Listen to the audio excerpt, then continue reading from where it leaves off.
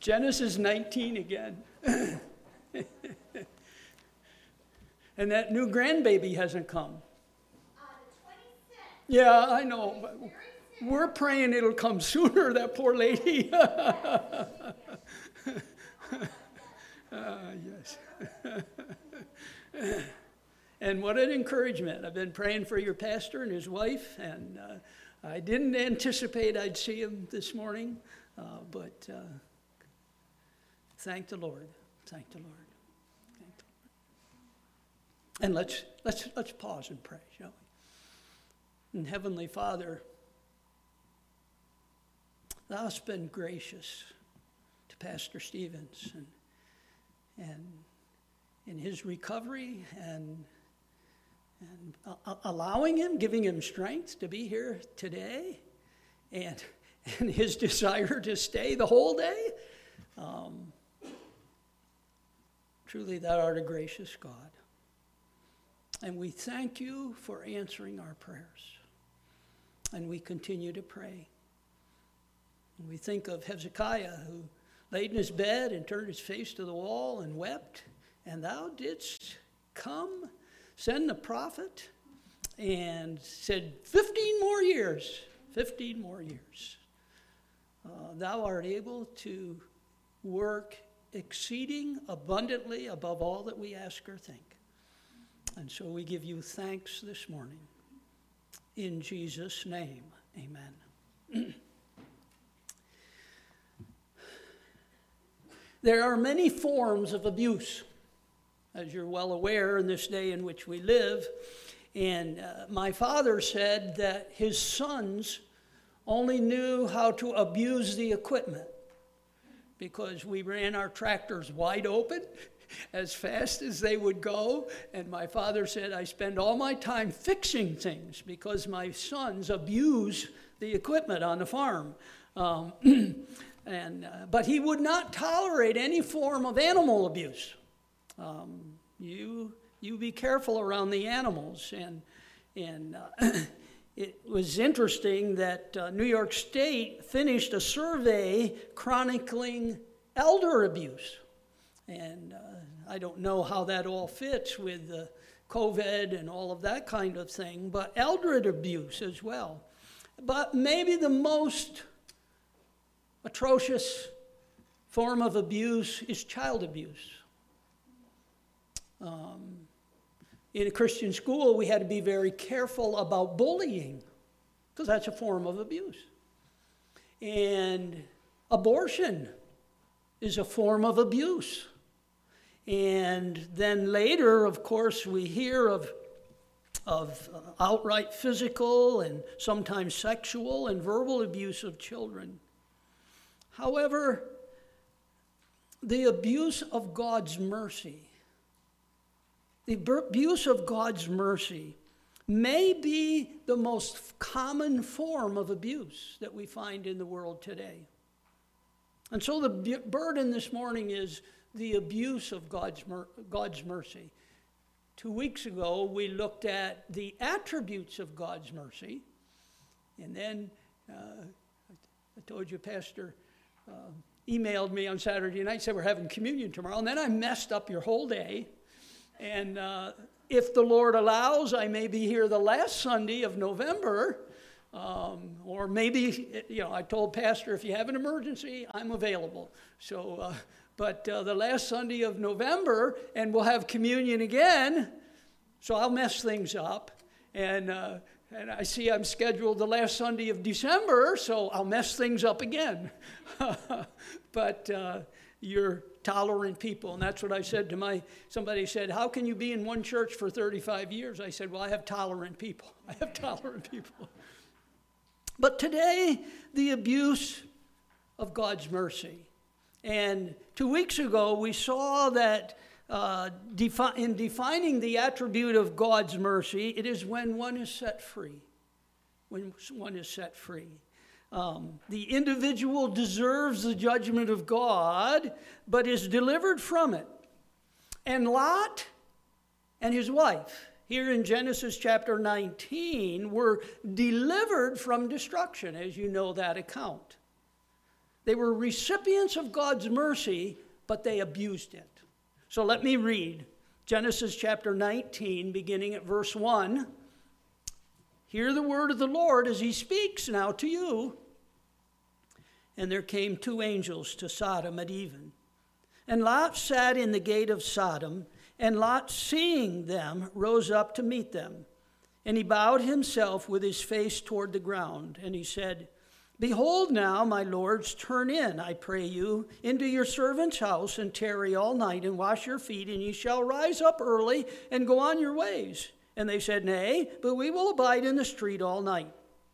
And he pressed upon them greatly, and they turned in unto him, and entered into his house, and he made them a feast, and did bake unleavened bread, and they did eat. And then to verse 14, And Lot went out and spake unto his sons-in-law, which married his daughters, and said, Up, get you out of this place, for the Lord will destroy this city. But he seemed as one that mocked unto his sons-in-law. When the morning arose, then the angels hasted Lot, saying, Arise, take thy wife and thy 2 daughters which are here, lest thou be consumed in the iniquity of the city. And while he lingered, the men laid hold upon his hand, and upon the hand of his wife, and upon the hand of his 2 daughters, the Lord being merciful unto him. And they brought him forth and set him without the city. And it came to pass, when they had brought them forth abroad, that he said, Escape for thy life, look not behind thee, neither stay thou in all the plain. Escape to the mountain, lest thou be consumed. And Lot said unto them, Oh, not so, my Lord. Behold, now thy servant hath found grace in thy sight, and thou hast magnified thy mercy, which thou hast showed unto me in saving my life. And I cannot escape to the mountain, lest some evil take me and I die. Behold now, this city is near to flee unto, and it is a little one. Oh, let me escape thither. Is it not a little one? And my soul shall live. And he said unto him, See, I have accepted thee concerning this thing also, that I will not overthrow this city for the which thou hast spoken. Haste thee, escape thither, for I cannot do anything till thou be come thither. Therefore the name of the city was called Zoar. And the sun was risen upon the earth when Lot entered into Zoar. Then the Lord rained upon Sodom and upon Gomorrah brimstone and fire from the Lord out of heaven. And he overthrew those cities and all the plain and all the inhabitants of the cities and that which grew upon the ground. But his wife looked from behind him, and she became a pillar of salt. I want you to see the abuse of God's mercy. It occurs when you argue with God. It occurs when you argue with God.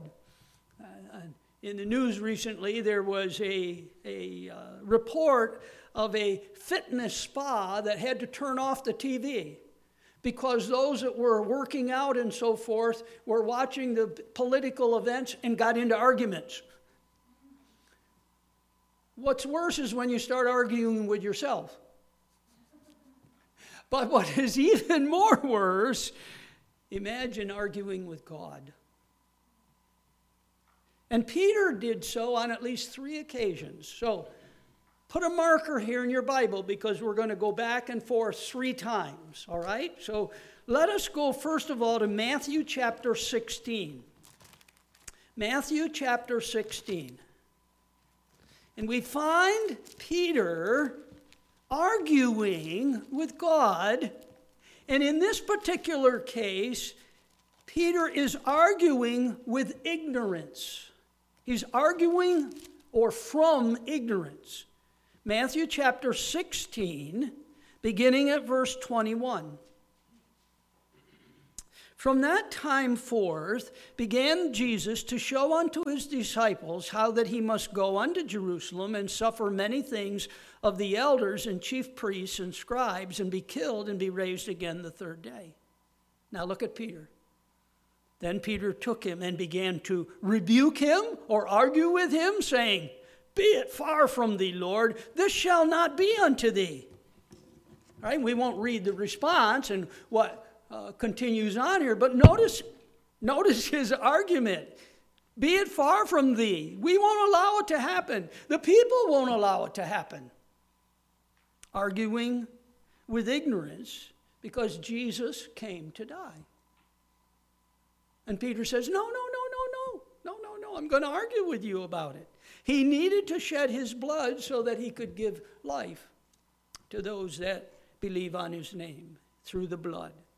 And look at Lot's word. Come back to Genesis 19. Look at verse 18.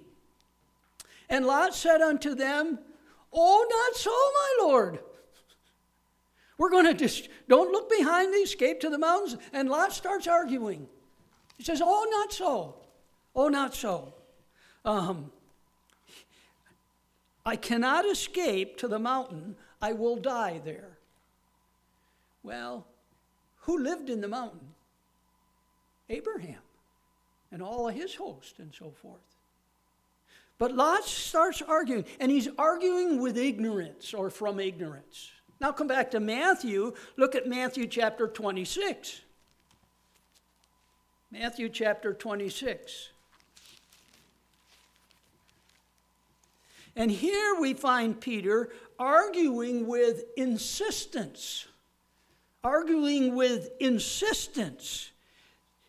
Matthew chapter 26, beginning at verse 3.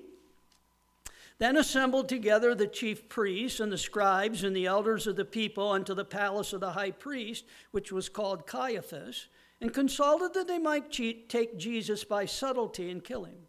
But they said, "Not on the feast day, lest there be an uproar among the people." Oh, excuse me, I'm in the wrong place here. I want to go to verse 33. I started at verse 3. Verse 33. Matthew 26, 33. Peter answered and said unto him, "Though all men shall be offended of thee, yet will I never be offended." Jesus said unto him, "Verily I say unto thee, that this night before the cock crow thou shalt deny me thrice." So what's he doing? He's arguing. In verse 35, Peter said unto him, "Though I should die with thee, yet I will not deny thee." Likewise also said all the disciples. They're arguing with insistence. Insistence. The emphasis is on the feeling that I am so strong. I am so strong, and I wouldn't deny thee. I'm in control of things. I am devoted. I am so faithful. I wouldn't do this. I am important. And this is the argument. This is the argument. And you could add that in this, insistence and importance. I'm not going to deny. I'm not going to deny. And Lot says back in Genesis chapter 19 and verse 20, "Behold now, this city is near to flee unto, and it is a little one. Oh, let me escape thither. Is it not a little one? And my soul shall live." I'm important. I have found grace in thy sight. Thou hast magnified thy mercy, even. We read that just a few minutes ago. And he's arguing with the angels and with God. I am important. Now go to John chapter 13. John chapter 13. In John chapter 13, we have this passage where Jesus is washing the feet of the disciples, and notice the insistence again on the part of Peter. John chapter 13, beginning at verse 3. Jesus, knowing that the Father had given all things into his hands, and that he was come from God and went to God, he rises from supper and laid aside his garments and took a towel and girded himself. After that he poureth water into a basin and began to wash the disciples' feet and to wipe them with a towel wherewith he was girded. Now, let's pause here and just make this comment. I think it's our brethren, the brethren denomination, Grace Brethren, and some of those, they believe that this is a practice which should take place before they have a supper and before they have what's called the agape feast, what we would call communion.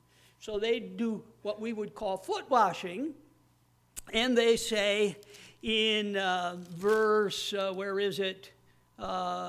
verse 14, "If I then, your Lord and Master, have washed your feet, ye ought to wash one another's feet." So is that a command? Well, verse 15, I've given you an example. Okay? I've given you an example that you should do as I have done unto you. So what he's talking about is service. That's why we don't practice foot washing.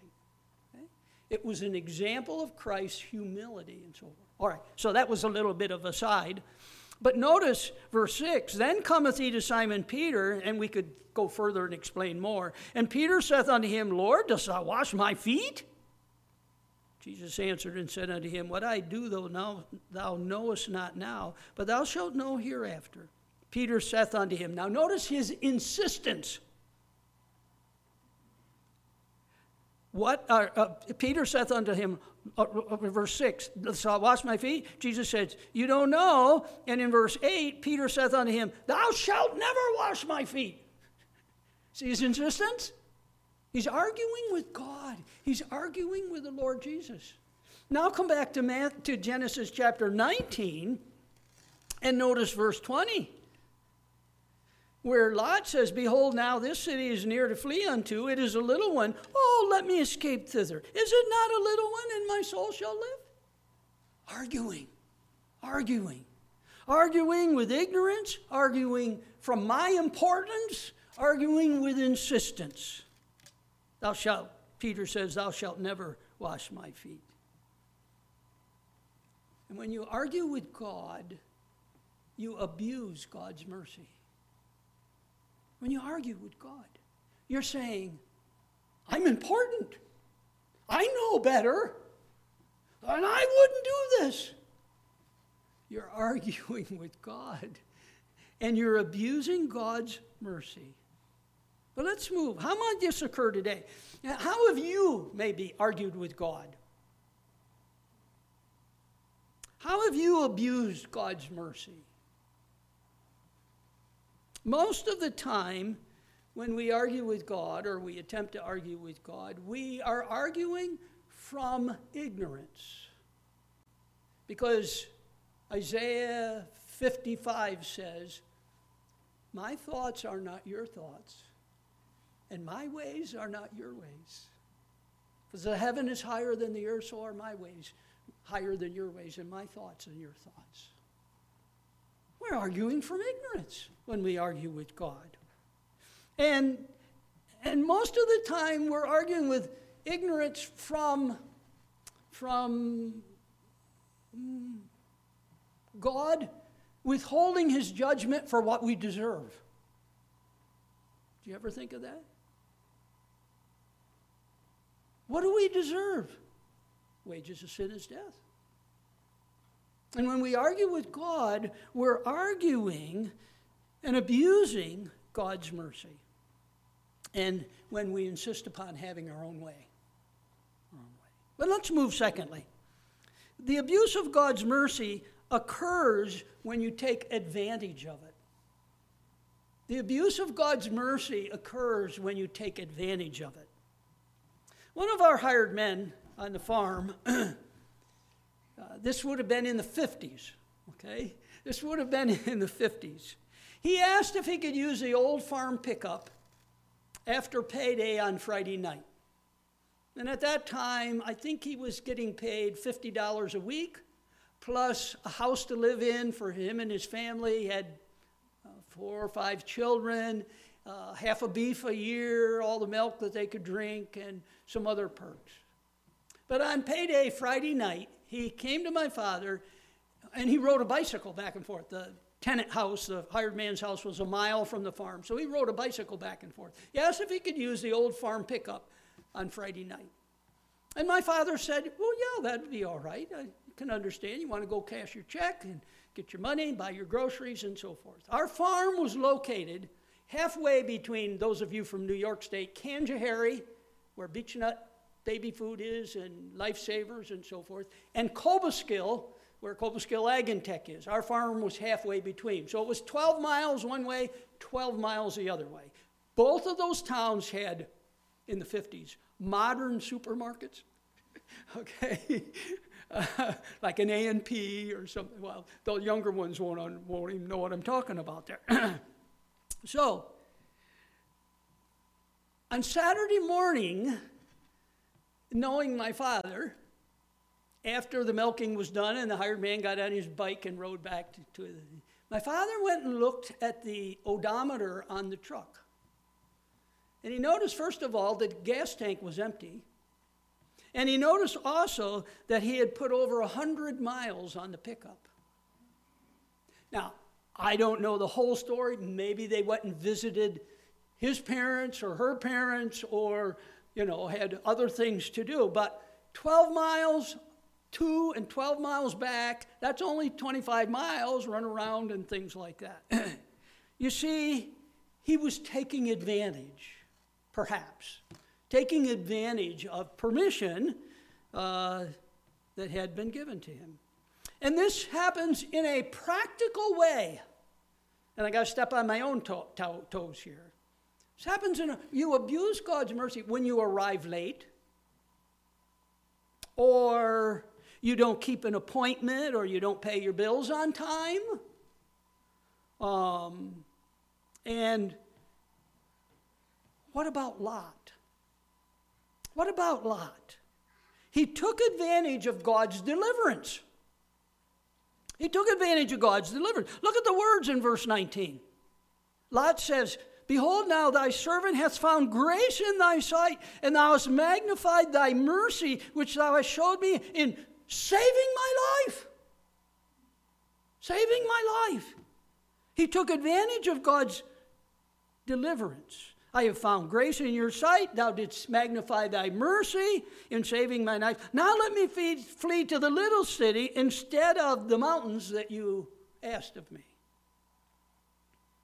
And here is a person today who thinks, and maybe sometime in the future I'll preach a message on being blind to, essentially being blind to salvation, where the two men went up to pray, one a Pharisee and one a publican, and the Pharisee said, "Look at all I've done, Lord. Oh, I'm saved." And the publican wouldn't even lift up his eyes. Blind.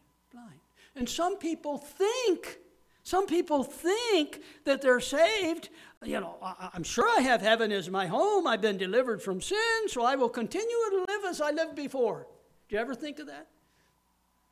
I prayed a prayer, so I'm okay, and I'll just keep on living the way I used to live. Well, if a person is truly saved, what did God give them? Everlasting life. And when does everlasting life begin? Right at that moment. So there needs to be a change in the life. That's what repentance is. And the person who says, no, let me live in a little city. Let me live in a worldly Sodom. And let me live like the world. Let me live in a worldly way. He took advantage of God's deliverance. Secondly, he took advantage of God's delay. Remember this from 2 weeks ago? In verse 22, the words are almost unfathomable. The angels say, "Haste thee, escape thither." Now notice, from the words of God, "I cannot do anything until thou be come thither." God limits himself. Remember we talked about in the attribute of God's mercy that sometimes there's slowness or there's delay. And sometime you should do a study in your personal devotions on the patience and the long-suffering of God.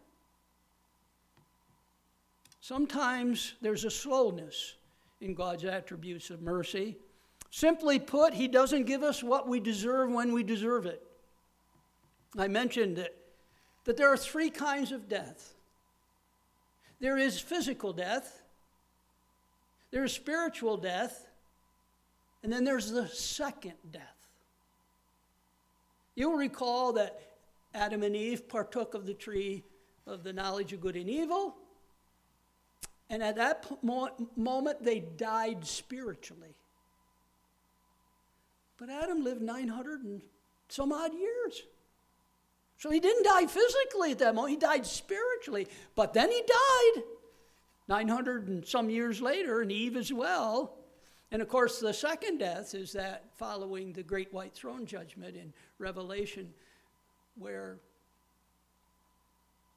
the lost are resurrected, the books are opened, and is your name found in the book of life? And if it isn't, the second death, where you're condemned to the lake of fire which burns with is of fire and brimstone. Same kind of picture that's seen here. God's going to destroy those cities with brimstone. You know, you're alive today because of God's delay. Did you ever think of that? You're alive today because of God's delay. You were born in sin, you've committed sin, you presently live in sin, and God has delayed. For some of you, especially who are not saved, God has delayed. Don't take advantage of it. Don't abuse His mercy. Don't abuse His mercy. The Bible says today, if you hear His voice, if you hear the Spirit of God speaking to you in your heart, today, if you hear His voice, harden not your heart. Today is the day of salvation. Today is the accepted time. Today, don't abuse God's mercy. Don't abuse God's mercy. Thirdly, abuse occurs when God accommodates your will. Abuse occurs when God accommodates your will. You'll recall that Cain murdered his brother Abel. And what did Cain do? Well, he spoke to God, and God said, all right, I'll put a mark upon you, and you go out, you're going to be a vagabond in the earth, and so you're to live on your own and be a vagabond and not have any established place. And what did Cain do? He went and built a city. He went and built a city. He took advantage of God's mercy. And God accommodated him according to His will. For Cain, we don't know how long he lived, but God let him build that city. I want to point out 4 different wills of men that are found here in this passage with Lot. First is the will of rejection. The will of rejection. And it's very pronounced in this account. The men of the city rejected the angels who came to spend the night. The wicked men willingly rejected the opportunity that was given to them. The will of rejection is found in the lives of the sons and sons-in-law of Lot. As Lot goes out and warns them, and they rejected his warning. And the will of rejection, if you are here rejecting God, the will of rejection will damn you, just as it did these individuals in the cities of Sodom and Gomorrah. The will of rejection, torment for all eternity. And sadly, Lot's sons and some of his daughters also rejected this call to escape. And look at verse 14. And Lot went out and spake unto his sons-in-law, which married his daughters, and said, Up, get ye out of this place, for the Lord will destroy this city. But he seemed as one that mocked unto his sons-in-law. Rejection. The will of rejection. I trust that no one is sitting here and has rejected the great call that Jesus gave when He said, Come unto me, all ye that labor and are heavy laden, and I will give you rest. Take my yoke upon you and learn of me, for I am meek and lowly in heart. You can find rest for your soul. Don't reject that. Don't reject that. But a second will here is the will of reluctance. The will of reluctance. And this takes us back to the arguing with God. In verse 18, Not so, my Lord. I will not escape to the mountain. I will not go to the place that you intend for me to go. I will not follow your design that you have for me. Reluctance. Reluctance. And interesting in verse 6. While he lingered, they laid hold upon his hands and the hands of his wife and his daughters. Do you see their reluctance? And it's as though, here are the angels. Come on, come on, come on. And they're, let's stay a little bit longer here. Let's stay a little bit longer here. Reluctance. And here we find this in the life of someone who says, well, someday I'll get saved. Someday I'll receive Christ as my Savior. Someday. And who was it in the book of Acts, I believe it is, where one to whom Paul was witnessing said, well, when I have a convenient season, then I'll hear more. Reluctance. And you are abusing God's mercy, if that is your will this morning, because you're taking advantage of it. And then thirdly is the will of rebellion. The will of rebellion. And that takes us again back to arguing with God. I'm not going to escape to that mountain. I'll not go to that place where you intend for me to go. I will not do your will. And how many times did this occur in the history of Israel? You remember? They come out of Egypt. They go into the wilderness. God gives them, it changes the bitter water into sweet. He gives them manna, gives them quail, water from the rock. And they come to Kadesh Barnea. They send 12 spies into the land, and the spies come back, and 10 of the spies say, we can't go in there. There are giants in the land. Of course, Joshua and Caleb said, no, let's go in and take it. But what did the children of Israel say? We will not go in. We will not go into the land. And they died. They died in the wilderness. Their rebellion.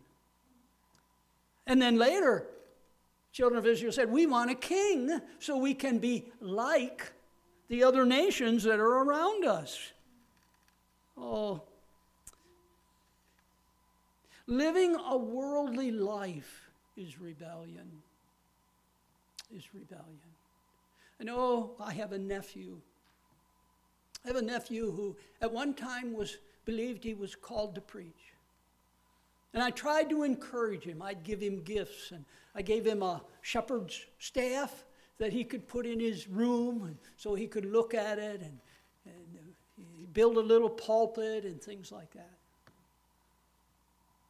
When he was a senior in high school, he said, I want nothing to do with the Lord. Went and joined the Marines. Still in the Marines today. An act of rebellion. And I don't know his heart. I don't know if he's truly saved. I don't know all that, but he rebelled. He rebelled against God. And so essentially he's living a worldly life in an act of rebellion against God. And then the fourth will is the will of release. The will of release. And this is the abuse of God's accommodation. Remember? Abuse occurs when God accommodates your will. Notice what he says. He says, let me escape to a little city. It is near. It's just a little city. I think I can survive in this little city. And God accommodates him. God accommodates him. What is it that God asks of you? Those of you who are believers, what is it that God asks of you? And if you haven't followed his will, then you're abusing his mercy by following your own will. Your own will. Oh, he may accommodate you. He may accommodate you. He may not strike you dead. He may not bring any sickness into your life. He may not cause financial hardship. He may not do any of those things. But what is he doing? He's accommodating you. He's allowing you to live in a little city. And that city was just as wicked as Sodom and Gomorrah. It was a worldly city. Find this out later. And he allows you, he accommodates you in his mercy. In his mercy. But there's a fourth area, and I need to stop.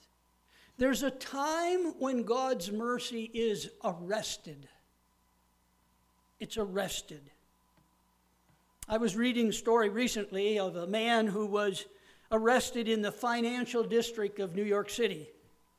And the detectives came to his office and they put him in handcuffs and were beginning to lead him out. And his secretary pleaded, saying, "He's a nice man. He's a gentleman. He's a quiet man. Don't humiliate him by putting him in handcuffs." And I think it might have happened another time this week with the former governor of New York State. They didn't put him in handcuffs. And I don't know all the details that are involved there. But you see, this particular man, the police said of this particular man, no, we need to confine him because we don't know what he'll do on the way out. He may run or he may become violent or something. So we have to arrest him and put him in handcuffs. So, arrested, hindered, halted, and locked up. What about with God's mercy? God's mercy is arrested for those who are indifferent. Those who are indifferent. Verse 24 is a terrible verse. Then the Lord rained upon Sodom and upon Gomorrah brimstone and fire from the Lord out of heaven. Can you imagine such a scene? Look at verse 27 and 28. And Abraham got up early in the morning to the place where he stood before the Lord, and he looked toward Sodom and Gomorrah and toward all the land of the plain, and behold, and lo, the smoke of the country went up as the smoke of a furnace. Can you imagine such a scene? This is what Abraham saw. But imagine if you lived in one of those cities. God withheld or he arrested his mercy. He didn't accommodate them any further. No mercy. In Revelation 6, you read that in the tribulation period there was a great earthquake, and the sun became black as sackcloth, and the moon became as blood, and the stars of heaven fell, and the heaven departed as a scroll, and every mountain and island were moved out of their places. And the kings and great men of the earth hid themselves and said to the rocks and to the mountains and the rocks, "Fall on us, and hide us from the face of him that sitteth upon the throne. For the great day of his wrath is come, and who shall be able to stand?" No mercy. No mercy. God's mercy arrested, hindered, halted for those who are indifferent. But secondly, God's mercy may be arrested for the individual. For the individual. Jesus said in Luke's gospel, as he warned about the coming day of his return and the wrath of God being poured out, he made this statement: remember Lot's wife? Remember Lot's wife? And this in Genesis 19 is what he's referring to. There was no mercy extended to Lot's wife because she had abused his mercy. She'd abused his mercy. He had warned her. He'd even hastened her. He'd taken her by the hand. And she wouldn't accept what God offered.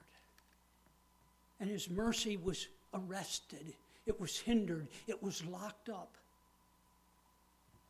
And in verse 26, his wife looked from behind him, and she became a pillar of salt. She wouldn't accept what God offered. And I wonder today if there's someone here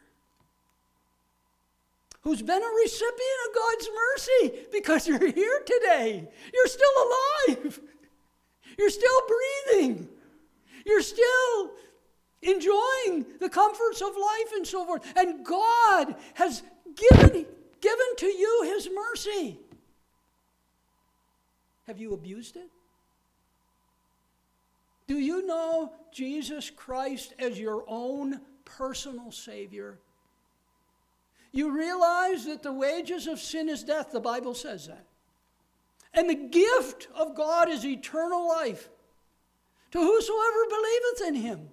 They shall not perish, but have eternal life. And him that cometh to me, I will in no wise cast out.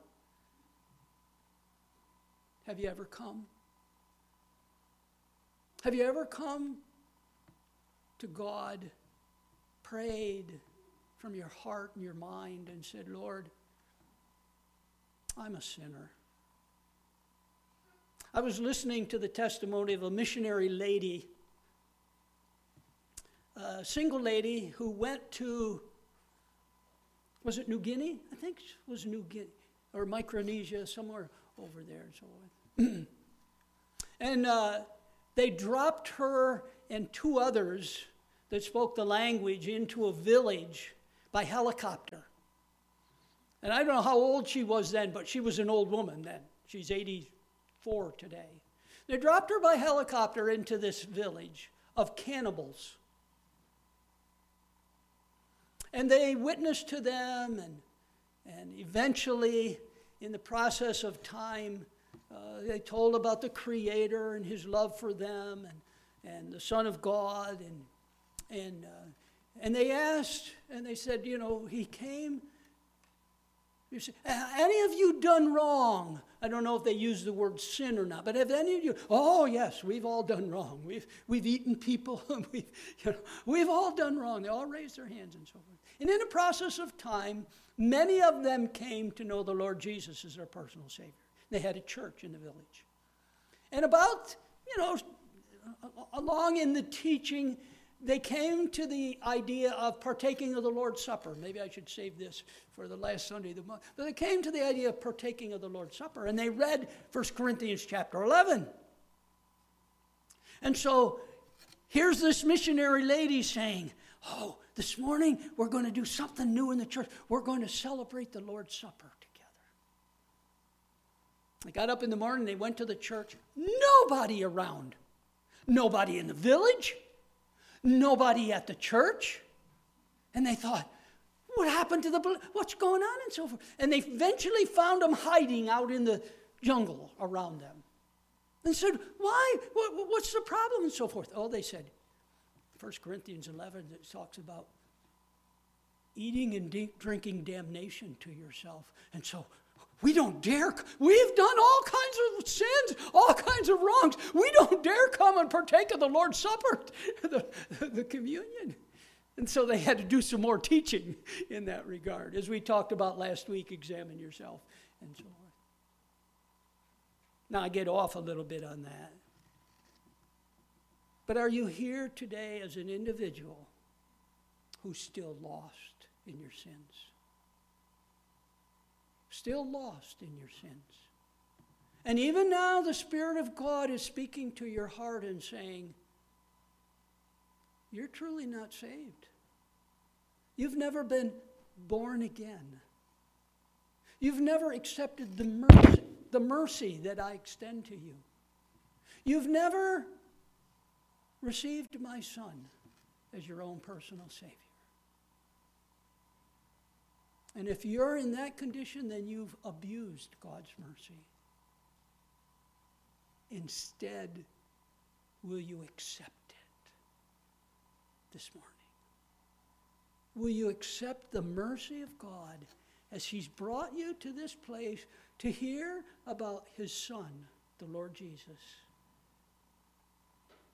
and God's gift to you of eternal life? Let's bow for prayer. I haven't given an invitation.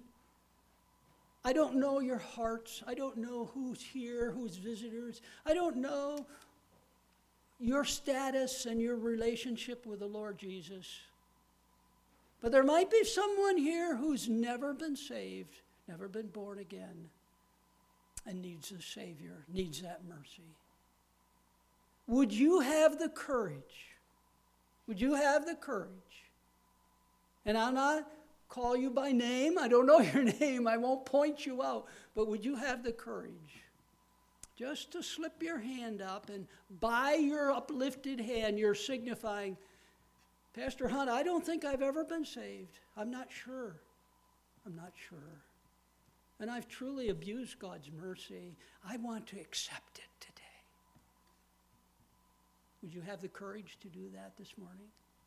Man or woman? Young person?